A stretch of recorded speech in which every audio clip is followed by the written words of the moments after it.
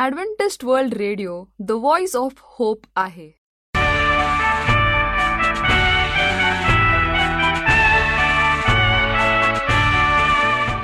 नमस्कार श्रोते हो, जीवन ज्योती या कार्यक्रमात आपला हार्दिक स्वागत. ह्या कार्यक्रमाविषयीचे प्रेम जे आपण पत्राद्वारे SMS द्वारे कळविता त्याबद्दल आम्ही आपले आभारी आहोत. चला तर श्रोते हो, आजच्या कार्यक्रमामध्ये आपण ऐकणार आहोत सुमधुर गीत आणि पवित्र शास्त्रावर आधारित संदेश. आजच्या कार्यक्रमाची सुरुवात करूया या सुमधुर गीताने.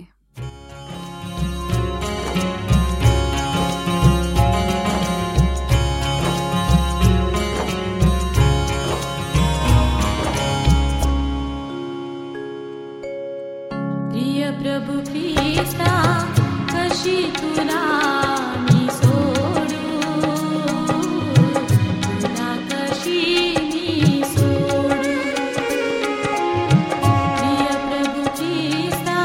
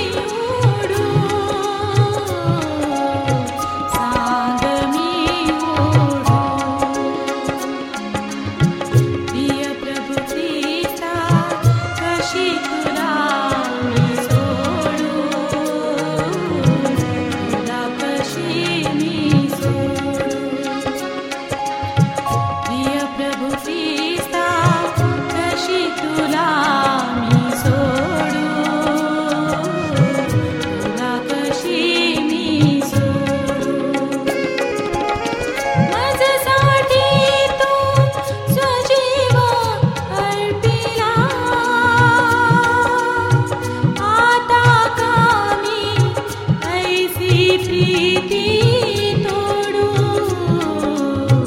ऐसी प्रीती तोडू.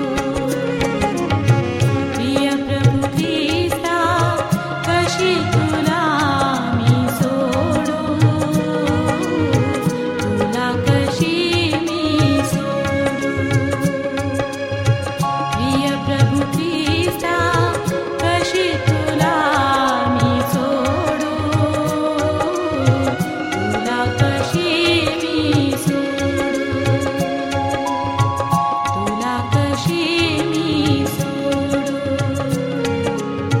तुला कशी मी सोडू. श्रोते हो, आपण ऐकत आहात आमचा जीवन ज्योती हा कार्यक्रम. पवित्र शास्त्रावर आधारित आजचे प्रवचन देत आहेत शाब्बास. श्रोते हो, मी पास्टर सचिन गवई तुम्हा प्रत्येकांच्या आजच्या आध्यात्मिक सभेमध्ये मनपूर्वक स्वागत करीत आहे. श्रोते हो, आज आपण असा एक संदेश ऐकणार आहोत की ज्याच्यामुळे आपलं जीवन परिवर्तित झाल्याशिवाय राहणार नाही. प्रभू परमेश्वराची इच्छा आमच्या आयुष्यामध्ये काय आहे, प्रभू येशू ख्रिस्ताने आम्हाला काय दिलेलं आहे आणि पवित्र आत्मा आम्हाला कशा प्रकारे मार्गदर्शन करतो, या संपूर्ण गोष्टींचा सार आज आपण बघणार आहोत. आम्हा प्रत्येकांच्या जीवनामध्ये जेव्हा आम्ही कुठलं तरी कार्य करतो तर तेव्हा आम्हाला शाबाशीची अपेक्षा असते. गृहिणींचं धरा तर जेव्हा त्या घरामध्ये काहीतरी नवीन वस्तू बनवितात तर त्यांची इच्छा अशी असते की कोणीतरी त्यांची वाखाणणी करावीत, कोणी त्याला समाधानाचे बोल द्यावेत. तसंच जेव्हा पुरुष आपल्या जीवनामध्ये काहीतरी साध्य करतो, ते शालेय शिक्षणामध्ये असावं किंवा उच्च डिग्री संपादन करणे असावं, जेव्हा तो ते साध्य करतो तेव्हा त्याची अपेक्षा असते की कोणीतरी त्यांना शाबासकी द्यावी. हे तर झालं जगिक जीवनाविषयी की ज्याविषयी आम्ही अपेक्षा करतो. मग आध्यात्मिक जीवनाविषयी काय? अशाच प्रश्नांचं उत्तर आज आपण बघणार आहोत. चला तर श्रोते हो, आज आपण आपले पवित्र शास्त्र उघडूयात आणि आजच्या संदेशावरती मनन आणि चिंतन करूयात. आजचा संदेश हा मार्कृत शुभवर्तमानाचा 7वा अध्याय 31 ते 37 या वचनावर आधारित आहे आणि आजचा संदेश आहे शाब्बास. येशू टायर आणि सिदोन या विदेशी शहरांना सोडून गालिलला परत गेल्याने रस्ता उघडतो. परंतु येशू व त्याची माणसे थेट यहुद्यांच्या देशात परत जात नाही. वचन 31 आम्हाला सांगते की डेकापोलिस येथे गेले होते. ते कोठे होते आणि ते कोठे जात होते हे तुम्ही पाहिल्यास तुम्हाला दिसेल की येशू आणि त्याच्या माणसांनी आजूबाजूला लांबचा प्रवास केला. खरं तर गॅलिलीचा जाण्यासाठी डेकापोलिसमधून जाणे म्हणजे अटलांटा मधून शार्लोटचा जाण्यासारखे आहे. विद्वान आम्हाला सांगतात की अशा स्वरूपाच्या प्रवासाला 8 महिन्यापेक्षा जास्त वेळ लागला असावा. जर या सहलीला इतका वेळ लागला असेल तर ते प्रभूच्या एकूण पृथ्वीवरील सेवेपैकी सुमारे 20% प्रतिनिधित्व केले असते. प्रभूच्या सेवेचे ते 8 महिने आहेत ज्याची आमच्याकडे कोणतीही नोंद नाही. तो काय करत होतात आपण फक्त अंदाज लावू शकतो, परंतु मी कल्पना करू शकतो की तो त्यांना शिकवत आहे आणि पुढील कठीण दिवसासाठी प्रशिक्षण देत आहे. जेव्हा तो आणि त्याची माणसे परत येतात तेव्हा येशू स्वतःला यहुद्यांच्या वाढत्या हल्ल्यात सापडतो. ही शेवटची संधी असेल की तो मरण्यासाठी कॅल्वरीला जाण्यापूर्वी त्याला त्याच्या माणसासोबत एकटे राहावे लागेल. येशू डेकापोलिसला जातो. हे देखील मनोरंजक आहे. तुम्हाला आठवत असेल तर त्या प्रदेशातील लोकांनी येशूला त्यांचा देश सोडण्यास सांगितले होते. मार्कृत शुभवर्तमान याचा 5वा अध्याय 17 वचन. येशूने गाडरेन मधील डेकानियाकमधून भूतांची एक फौज काढली होती. ते भूते डुकरांच्या कळपात शिरले होते आणि सर्व डुकरे बुडाले होते. डेकापोलिसच्या लोकांनी येशूला नाकारले आणि त्याला सोडून जाण्यास भाग पाडले. आता तो परत आला आणि तो उघड्या हातांनी त्यांचे स्वागत करतात. बदल का? काय फरक पडला? याचे उत्तर मार्कृत शुभवर्तमानाचा 5वा अध्याय 19 ते 20 मध्ये मिळू शकतो. तो सुटका झालेला राक्षसी वृत्तीचा मनुष्य घरी गेला आणि येशूने त्याच्यासाठी काय केले तो त्याला भेटले त्या सर्वांना सांगितले. तो इतका प्रभावी साक्षीदार होता की येशू नावाच्या गावात परत येण्यासाठी उत्सुक होते तेव्हा त्याने ते केले आणि त्यांनी त्याला मिठी मारली. जे परमेश्वराला ओळखतात त्यांच्यासाठी किती धडा आहे. आपण त्याला मोठे करण्याच्या व्यवसायामध्ये असले पाहिजे. तसे हे माझ्या हृदयाला रोमांचित करते की येशू परत गेला आणि त्याला नाकारले आणि तो कधीही परत आला नसता तर तो नीतिमान ठरला असता. पण येशू परत आला आणि त्यांना दुसरी संधी दिली. तुम्ही त्याला पहिल्यांदा नाकारले तेव्हा त्याने तुम्हाला काढून टाकले नाही. त्याबद्दल तुम्ही कृतज्ञ नाही का? मी त्याच्या नावाची स्तुती करतो की तो सतत प्रेम करतो. तो लोळवत राहतो, तो रेखाटत राहतो, तो फोन करत राहतो. जोपर्यंत तो त्याला मिळत नाही तोपर्यंत त्याच्या नावाची स्तुती करा. या उतार्यात येशू डेकापोलिसला येतो आणि लोक बरे होण्यासाठी एका बहिऱ्या माणसाला येशूकडे आणतात. येशूने या गरीब माणसाला बरे केले आणि लोक समुदायाला आश्चर्य वाटले. त्यांनी त्याची शक्ती पाहिली आणि ते आश्चर्यचकित झालेत. ते म्हणालेत, त्याने सर्व काही चांगले केले आहे. मला हा उतारा घ्यायचा आहे आणि शाब्बास येशू या विचारावर प्रचार करायचा आहे. जे लोक त्याच्याकडे येतात त्यांना चकित करण्याचे सामर्थ्य त्याच्याकडे आहे. हे तुम्ही पाहावे अशी माझी इच्छा आहे. चला त्याला या चमत्कारात काम करताना पाहू आणि येथे असलेले धडे शिकूयात. वचन 32 पहिला मुद्दा, माणूस आणि त्याची स्थिती. बायबल आपल्याला सांगते की हा माणूस बहिरा होता. या शब्दाचा अर्थ बोलकावणे किंवा निस्तेज करणे असा होतो. दुखापतीमुळे या माणसाची श्रवणशक्ती गेली असावी किंवा तो बहिरा जन्माला आला असावा. कोणत्याही प्रकारे हा गरीब माणूस ऐकू शकत नाही. तो केवळ बहिरेच नव्हता तर त्याला बोलण्यातही अडथळा येत होता. तो बोलू शकत होता पण त्याचे बोलणे बिघडले होते. या दोन अटी हातात हात घालून जाताना दिसत आहे. एक कर्णबधीर व्यक्ती स्वतःला शब्द उच्चारताना ऐकू शकत नसल्यामुळे त्यांना तोंडी भाषा योग्यरित्या वापरण्यास त्रास होतो. मी एका मिनिटात त्याच्या स्थितीबद्दल अधिक सांगेल. या माणसाची दुःखद अवस्था असली तरी त्याचा श्लोक आशीर्वाद देणारा आहे. हा माणूस अपंग असूनही त्याच्या आजूबाजूला त्याची काळजी घेणारे लोक होते. येशू तेथून जात असल्याचे त्यांनी ऐकले आणि त्यांनी आपल्या बहिरा मित्राला येशूकडे आणले. त्यांचा एवढाच विश्वास होता की ज्या माणसाने भूतातून भूते काढली होती तोच या गरीब अपंग माणसाला बरे करू शकतो. पुढील वचनाकडे जाण्यापूर्वी मी या शारीरिक अपंगत्वाच्या व्यवसायाबद्दल काही निरीक्षण करतो. प्रथम येशूच्या हृदयात काहीतरी होते जे त्याला अपंगाकडे आकर्षित करते.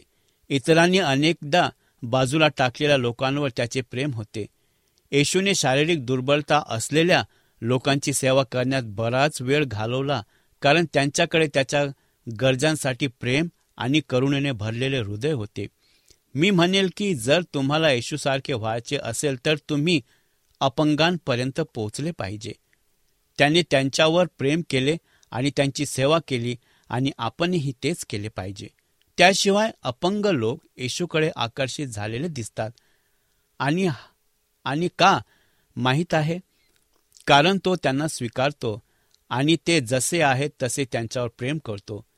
ते अशा प्रकारचे प्रेम आणि स्वीकार समाजाकडून शोधत आहेत जे त्यांना नाकारतात कारण ते वेगळे आहेत.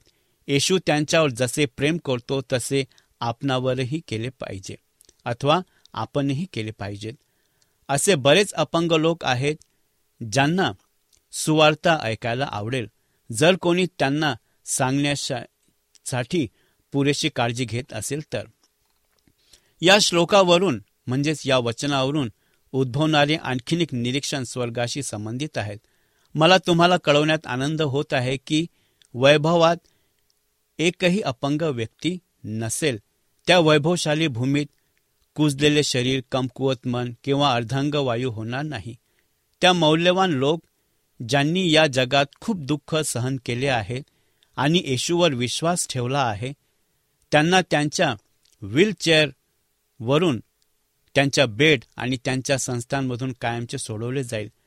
त्यांचे शरीर पूर्ण केले जाईल. त्यांची मने नूतनीकरण केली जातील. परमेश्वराचे स्तवन करा. तिसरे निरीक्षण आपल्याला आठवण करून देते की येशूने केलेले शारीरिक उपचार हे केवळ आध्यात्मिक क्षेत्रात तो काय करू शकतो याचे उदाहरण आहे. आज तुमचे मन चांगले व निरोगी शरीर असेल. आज तुम्ही कदाचित आंधळे, बहिरे, अपंग, पक्षघात किंवा मानसिकदृष्ट्या विकलांग नसाल. परंतु जर तुम्ही हरवले तर जगाच्या इतिहासात कधीही सहन न केलेल्या कोणत्याही शारीरिक अपंगत्वापेक्षा तुमच्याकडे जास्त गंभीर अपंगत्व आहे. जर तुम्ही हरवले तर तुम्ही देवाला ऐकू शकत नाही. तो काय करत आहे हे तुम्ही पाहू शकत नाही. तुम्ही त्याची सेवा करू शकत नाही. तुम्ही त्याच्यासाठी चालू शकत नाही. तुमचे आध्यात्मिक शरीर अपंग आहे आणि जर तुम्ही त्या स्थितीत मरण पावला तर तुमचे कायमीचे नष्ट तुम्ही व्हाल. ती आजची स्थिती गंभीर आहे. या दिवसांपैकी एक दिवस ज्या शारीरिक आणि मानसिक दृष्ट्या अपंग व्यक्तींशी येशूवर विश्वास ठेवला आहे ते त्याची दुर्बलता कायमची मागे सोडतील. ते स्वर्गात जातील. तेथे त्यांना नवीन शरीरे आणि परिपूर्ण मन मिळेल. परंतु जर एखादी व्यक्ती येशू शिवाय मरण पावलीत तर ते हे जग सोडून नरकात जातील. एखाद्या व्यक्तीला येथे सहन करता येणाऱ्या कोणत्याही शारीरिक अपंगत्वापेक्षा ते खूप गंभीर आहे. दुसरा मुद्दा आहे वचन 33 आणि 35 मध्ये गुरुजी आणि त्याचा उपचार अथवा इलाज. लोक या गरीब माणसाला येशूकडे आणतात आणि तो मनुष्याच्या जीवनात एक महान कार्य करतो. येशूने या माणसाची कशी सेवा केली हे पाहण्यासाठी मला काही मिनिटे काढायची आहे. माझ्या लक्षात आलेली पहिली गोष्ट म्हणजे येशूने त्याला बाजूला घेतले.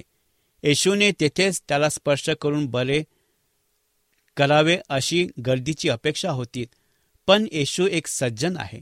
तो माणसाला तो आधीपासून लाजवत नाही. हा माणूस बहिरा आहे. त्याला बहुधा काय चालले आहे याची कल्पना नाही. मूकबधीर तुम्हाला सांगतील की त्यांच्या दुःखामुळे त्यांना लोकांचा एक विशेष वर्ग बनतो. अंधत्व आणि इतर बहुतेक शारीरिक अपंगत्व इतरांना दिसू शकतात आणि ज्यांना अपंगत्व दिसते ते अपंग व्यक्तीसाठी विशेष भत्ता देतात. पण एखादी व्यक्ती बहिरी आहे हे तुम्ही पाहू शकत नाही. अनेकदा लोक बधीर व्यक्तीबद्दल अधीर होतात कारण त्यांना काहीतरी समजण्यास अडचण येत असते. काही वेळा लोक कर्णबधिरांना ऐकू येत नसल्याने ते इतरांपेक्षा कमी हुशार असल्यासारखे वागतात. बऱ्याचदा कर्णबधिरांना त्यांच्या स्थितीमुळे लाज वाटते आणि ते लोकांसमोर कठोरपणे पाहण्याऐवजी स्वतःमध्येच माघार घेतात. येशूने या माणसाचा तमाशा करायला नकार दिला. येशू त्याला बाजूला घेऊन त्याच्या जीवनात एक महान कार्य करतो. त्याला बाजूला घेऊन येशू म्हणत आहे, तुम्ही एका समस्येपेक्षा जास्त आहात. तुम्ही एक व्यक्ती आहात. तुम्ही माझ्यासाठी महत्वाचे आहात. मला तुझी काळजी वाटते. येशूच्या वैयक्तिक सेवेबद्दल देवाचे आभार मानतो. तो लोकांशी केवळ संख्या असल्यासारखे वागत नाही. फक्त येशूच्या सेवेकडे लक्ष द्या. त्याने अनेकांना बरे केलेत, परंतु त्याच्या पद्धती वेगवेगळ्या केसेसमध्ये भिन्न होत्या. त्याने कुष्ठरोग्यांना स्पर्श केला. त्याने एका आंधळ्याच्या डोळ्यावर थुंकी टाकली आणि तो बरा झाला. त्याने एका आंधळ्याला तलावात जाऊन डोळे धुण्यास भाग पाडले. इतरांना त्याने दुरूनच बरे केलेत. प्रत्येक केस वेगळी होती आणि प्रत्येक केस गुरुकडून विशेष लक्ष देण्यासारखी होती. त्याने तुम्हाला आणि मला एकाच रक्ताने आणि एकाच शुभवर्तमानाने वाचवले असेल, परंतु मी तुम्हाला हमी देतो की त्याने आपल्या प्रत्येक जीवनात वेगवेगळ्या पद्धती वापरल्या. मला ते देवाबद्दल आवडते. तुम्ही त्याला बॉक्समध्ये ठेवू शकत नाही. तो नेहमी त्याच प्रकारे काम करत नाही, परंतु एक स्थिरता आहे ज्यावर तुम्ही अवलंबून राहू शकता. येशू वैयक्तिक स्तरावर तुमची काळजी घेतो. तो तुमच्या जीवनात तुमच्यासाठी अद्वितीय पद्धतीने कार्य करेल. तुम्ही त्याच्यासाठी खास आहात.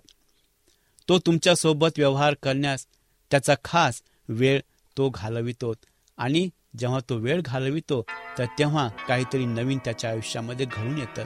असंच नवीन ह्या व्यक्तीच्या आयुष्यामध्ये देखील घडलेलं आहे. या मजकुरातील माणूस त्या दिवशी येशूला भेटलात आणि त्याचे आयुष्य पुन्हा पूर्वीसारखे राहिले नाही. येशूला भेटल्याने या माणसासाठी सर्व काही कायमचे बदलले. आज त्याच्याकडे येणाऱ्या कोणत्याही व्यक्तीसाठी तो असेच करू शकतो, नाही का? तो सर्व गोष्टी चांगल्या प्रकारे करतो. इथे जर कोणी हरवलेली व्यक्ती असेल तर तुम्हाला क्षणभर विचार करण्याची गरज आहे. जर तुम्ही आज येशूकडे आलात तर तुम्हाला कळेल की तो सर्व गोष्टी चांगल्या प्रकारे करतो. तो तुमच्या आत्म्याला पापापासून आणि नरकापासून वाचवू शकतो. तो तुमचे जीवन बदलू शकतो. तो तुम्हाला अनंत काळचे जीवन देऊ शकतो. तो सर्व गोष्टी चांगल्या प्रकारे करतो. येशूकडे या आणि स्वतःसाठी पहा. आणि हे समजण्यासाठी देवबाप आपल्याला सहाय्य आणि मार्गदर्शन करो. आपण प्रार्थना करू. पवित्र प्रभू, आम्ही तुझ्या मनापासून उपकार मानतो. ज्या प्रकारे तू वैयक्तिकरित्या मनुष्याच्या आयुष्यामध्ये कार्य करतो त्याबद्दल आम्ही तुझ्या नावाला धन्यवाद देतो. प्रभू येशू हे असं नाव आहे आपणाला ह्या प्रवचनाद्वारे लाभ झाला असेल असा आमचा विश्वास आहे.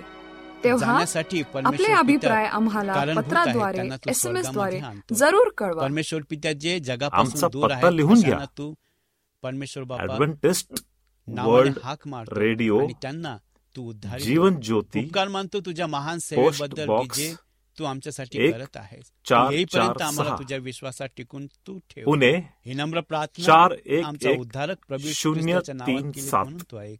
आमेन. महाराष्ट्र, इंडिया. मोबाईल क्रमांक 801 004 7865 व ईमेल आयडी घ्या MARATMC@sudaventist.org. तसेच आम्ही आपल्या शंकेचे समाधान करण्याचा पूर्ण प्रयत्न करू. शिवाय आपल्या समस्या असतील, प्रार्थनेची गरज असेल तर आम्हाला पत्राद्वारे अथवा SMS द्वारे किंवा व्हॉट्सअपद्वारे कळवा. आम्ही तुमच्यासाठी प्रार्थना करीत आहोत.